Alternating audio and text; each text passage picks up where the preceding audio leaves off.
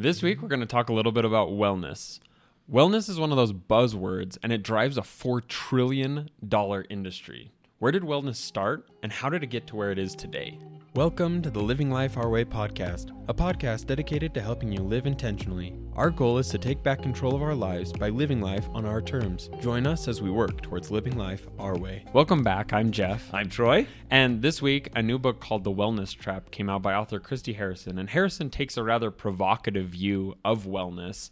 In the book, she says, you might say that wellness is to true well-being what social media is to human connection, an ongoing attempt to attain the principle of the thing, which only sometimes succeeds and more often takes people further from their objectives to the tune of billions or even trillions of dollars per year. What do you think? Is wellness the social media of health? I think there's some fairness to it. When we read the book and talked a little bit about it, I think she makes some really strong points that the idea of kind of a broader holistic wellness has morphed into a place where it really is very specific and really is almost more about how people are viewing you or the image that you're portraying as opposed to what those actions, those behaviors are actually doing for you in terms of making you more well overall.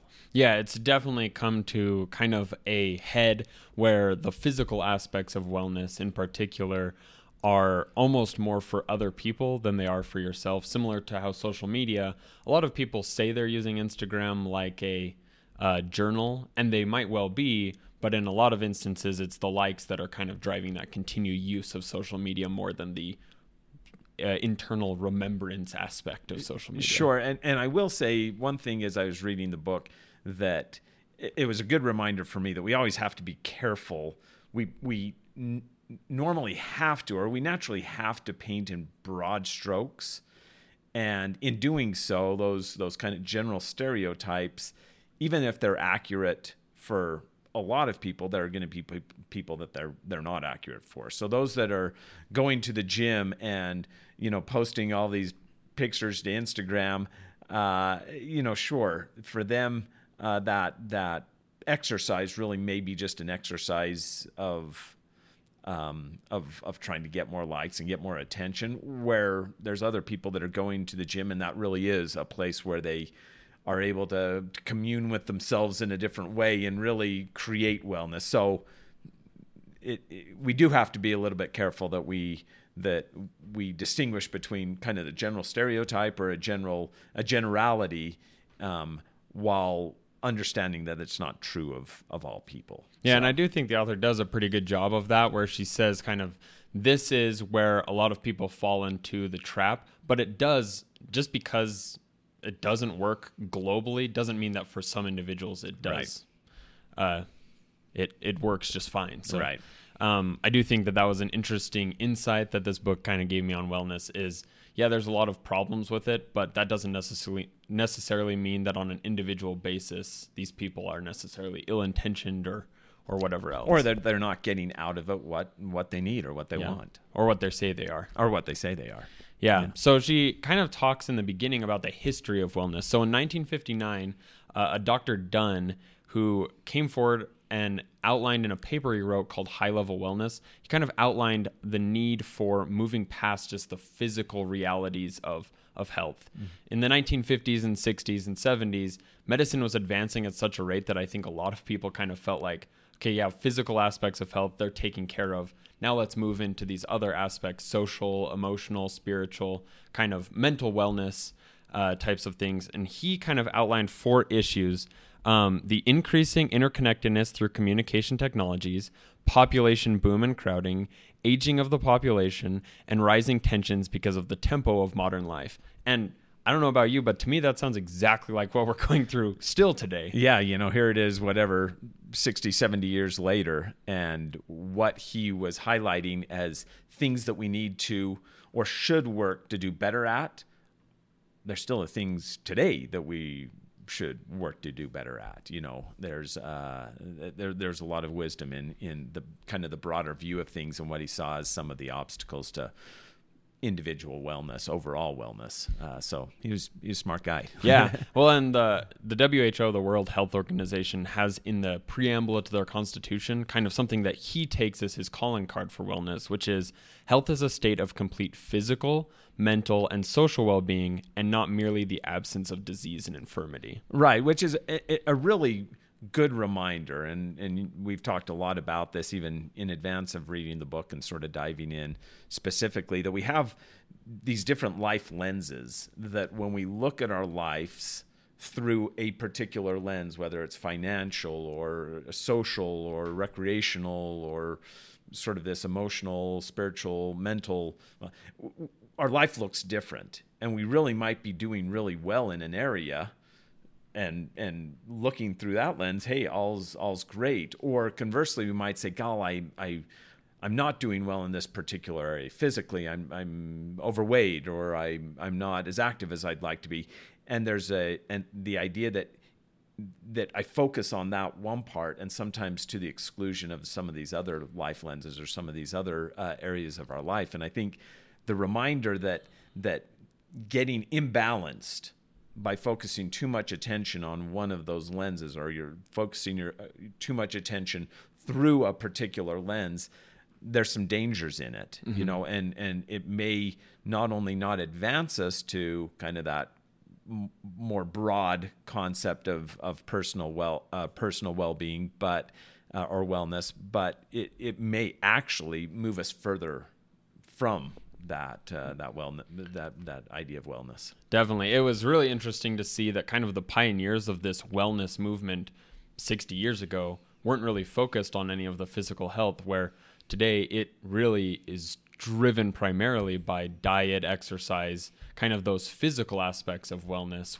Sleep is another huge part of that wellness movement. And I think it was interesting to read this book and think about what we're missing in terms of the mental, emotional, spiritual kind of wellness that doesn't get quite as much attention, it seems like. No, for sure. So she does talk about a lot of interesting things in relation to our focus on the natural, kind of big pharma. Anything that comes out of big pharma is a problem. And so we've moved almost exclusively to this kind of natural first movement.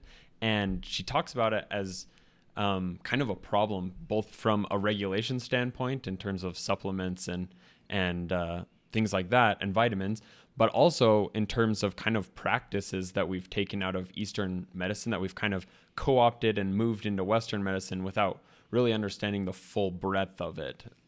Did you have any thoughts about any of that? Yeah. So, I mean, I think that her point was that there's been in the wellness movements for sure, but even I would say societally more broadly, a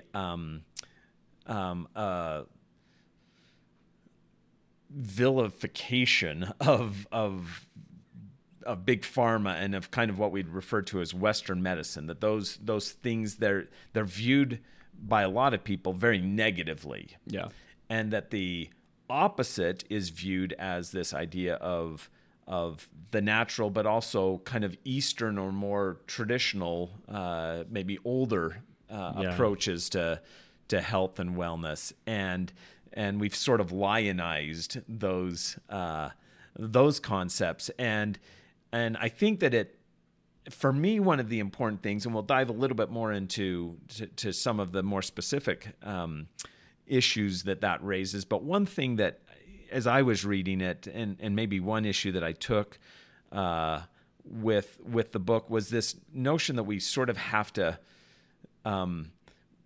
vilify one side and kind of celebrate the other, where for every problem we can point out with the wellness movement and some of the natural and all of that, we certainly can look at some of the errors over time that have been made by Western medicine and big pharma and even science generally, the FDA and the Department of Agriculture. There's a lot of fingers to be pointed in terms of mistakes that have been made over the years. So I didn't love the fact that it was her perspective was very, very clear, and I think she attempted to draw a balance, but in the end, it felt pretty one-sided, and I don't know that that's ultimately all that helpful, even though some of the points that you raised that we'll talk a little bit more about are really valid. I mean, there's a lot of charlatans, a lot of snake oil salesmen that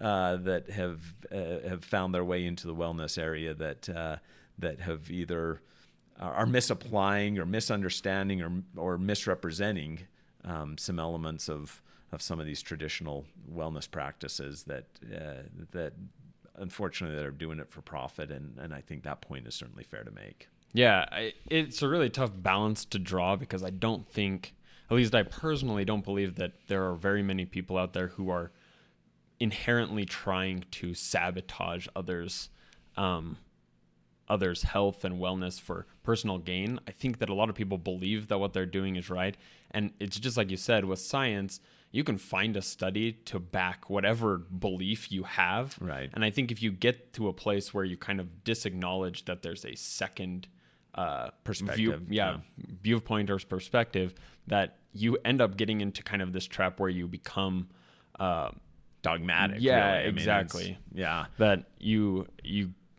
there's some real peril there. Yeah, I agree. So again, kind of that is maybe a broad but soft criticism of the book that I will say, if you're looking at reading it, lots of great stuff, super interesting things. I think it's well researched, but be aware that there's an agenda. I mean, there's a very strong perspective, and there is a lot of sort of I would say probably unnecessary vilification. Yeah.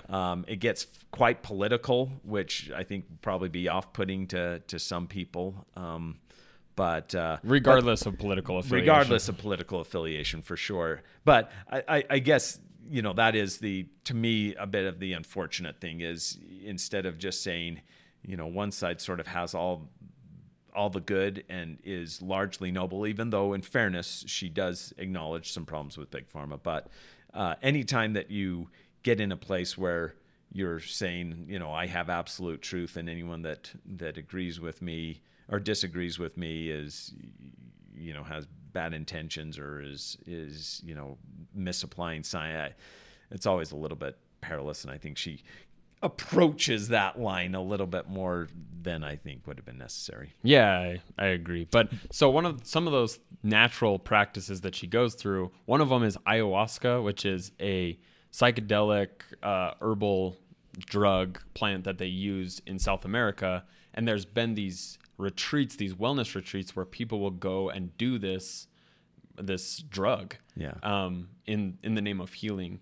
And when she talked to people or researched in conversations with people who have used this traditionally, it's actually only the healer that does the drug in these ritualistic healings, not the people who are doing it. So it's one of those kind of misapplications. I think a lot of people call it cultural appropriation. That's the term she used throughout the book. Yeah. But really, it's more of the cultural misapplication or misunderstanding, misrepresentation. Yeah, that it really gets you into trouble with some of these things. Yoga is another great example where I maybe knew this anecdotally, but yoga has 8 tiers of kind of hierarchical. It's a hard word to say. Yeah, sure is. Tenets that are meant to be followed in order. And the third of which is the physical movements. The fourth of which is breathing. And when I hear about yoga in commonplace, it's only those 2 things. There's the breathing exercises and the physical movements. And so we've kind of taken something that we view as traditional and natural and long-standing, that we're just taking kind of what we want out of it in Western culture. That's what she talks about a lot. Yeah, and I think that, again, she uses the term cultural appropriation, which I think is a different concept than what she's really highlighting, which is we're not understanding what they're saying. Yeah. I mean, we're doing it differently than what that concept is. So we're taking the name. Yes. We're using yoga, but what we're doing isn't yoga. And so I think that the flip side of the coin is it's not necessarily bad. I mean, to suggest that a traditional yoga practitioner, a yogi, is going to be offended that someone's stretching and calling it yoga. I mean, gosh, I would hope we'd have thicker skin than that. I mean, they would probably look at us with some level of pity that we didn't understand, the broader concepts and all the benefits that would come from doing the whole thing. But, I feel like it's, again, one of those kind of unnecessary things to be so pejorative about, oh, you say yoga and all you do is stretch and breathe. Wow, okay, well, stretching and breathing is probably still a good thing even on its own.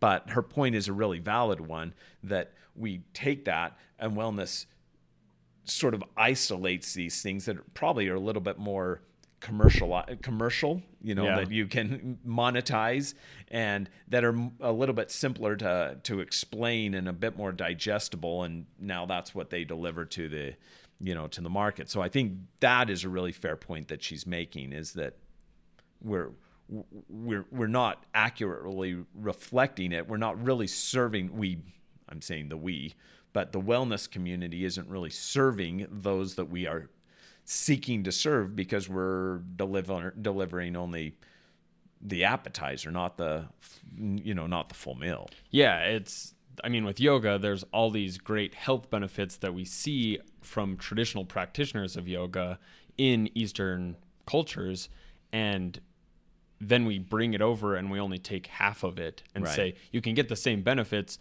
But I think it's a lot of times trying to make it more digestible for our Western culture, and the spirituality and sense of world and community just isn't as much a part of it. And so kind of taking it out makes it a lot more digestible for us in Western culture who maybe don't want that. It's all harder. The rest. Yeah. And I think 2 points. One, getting back to the idea that wellness is social media. There's no two ways about it. That having a class where you're all stretching and and going through a flow, not only is that easier to do as a group, but in terms of photos and videos and that's just something that has a little bit of play. Yeah.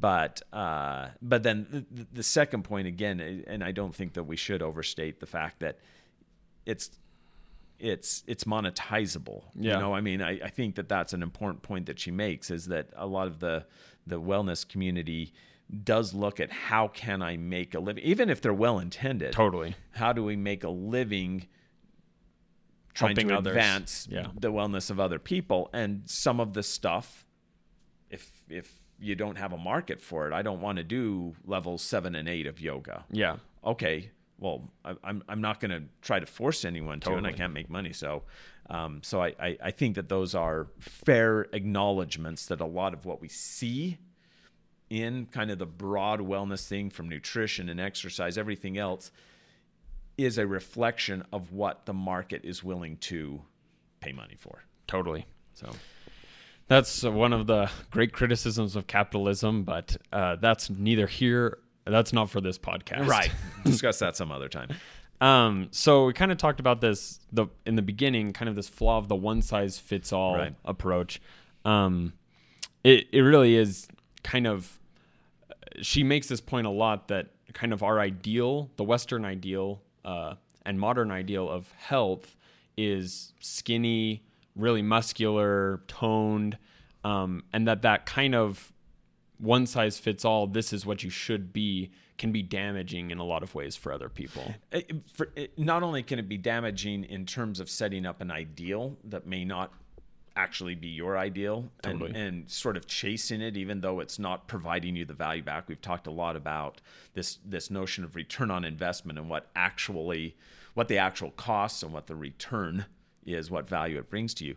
If you're chasing an ideal that isn't your ideal and spending a bunch of time and energy and you're not getting that payback, that's a bad thing. Totally. So I think that the image of this ideal and really not analyzing does it work for us is really important. I think another important element of the one-size-fits-all flaw is this idea that if it didn't work for me, then it must be must be voodoo. It must be, there must not be value in it. It must not work. And, when you're talking about nutritionist, she's a dietitian, a registered dietitian, and has her PhD.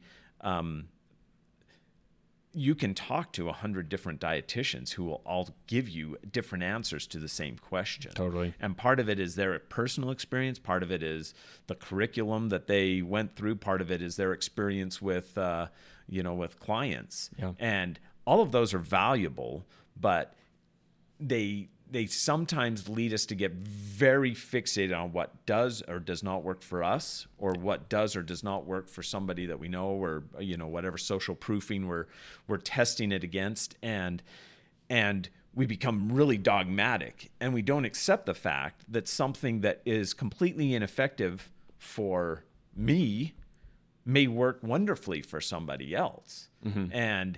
And to not sort of have the humility to acknowledge that one size doesn't fit all. And even in Western medicine, even in the most controlled of scientific studies, there's variability. Yeah. And there's going to be variability that's just not explainable other than individual variability. Yeah. That's a beautiful thing, because that allows us, it's a bad thing on the one hand because it increases confusion, but it's a beautiful thing in that it allows us and encourages us and empowers us to have that be our test. Is it working for me? And that's the important element of identifying those ideals or kind of your molos. Is it moving you towards it? Yeah. If it is, it doesn't matter if it hasn't worked for anyone else ever. Yeah. If it works for you, that's a good thing. Yeah. And you don't need to go foisting it on other people. That's, I think, where a lot of people 100%. really get into. That's where a lot of this comes from, is someone finds something that works for them, and then they immediately turn around and they're like, hey, one, I can make money doing this, and two, this should work for everyone else because it worked for me. And not only that, I have to tell you that everything else, every other thing is bad or isn't as effective as this. It becomes this sort of idea competition, and my idea can win only if every other idea loses. Totally. And when you look at the individualization, just the reality of individualization of results and of effort and of interest and everything else. Of course, all different ideas should win, because they will win for different people in different ways. Absolutely. So the one piece of that I think is important is she, and I hear this a lot. This notion that really a disparaging view of this placebo, this concept of placebo. Yeah. And she talked a fair amount about trauma, and she had some trauma. She didn't explain what it is, but it had some trauma, and talked about some of the other emotional or mental challenges that she dealt with. And it got me thinking a little bit that we have become, and I think it's a good thing as a society, we've become aware of the physiological impacts of some of these mental or emotional issues, whether it's trauma or stress or depression, anxiety, and any of those elements. And we say those are things that are thought-based, they're brain-based, whatever we want to call it, but have physical manifestations, physiological manifestations. And that's true. And those are negative manifestations. But I think there's a tendency oftentimes in Western medicine, and she, to me, felt like she was doing this, of dismissing the other side of that coin, which is the positive. She talked about that book called The Secret, and the idea of having positive thoughts. Manifesting, yes, exactly. And I will say that The Secret, and we talked a little bit about one of her other books, Magic, way too mystical for my tastes. Mm-hmm. But at the same time, there are too many occurrences where people dismiss a positive wellness or even positive health outcome as placebo, almost disparagingly, almost saying that's a bad thing. And as she was talking a little bit about trauma and whatnot, I thought, that doesn't make a lot of sense that we're so fixated. She talked about 15 years worth of psychoanalysis and the benefits, and I'm delighted that it had a positive effect for her. But at the same time, to dismiss people that have found ways to create a positive physiological impact by, again, kind of brain-based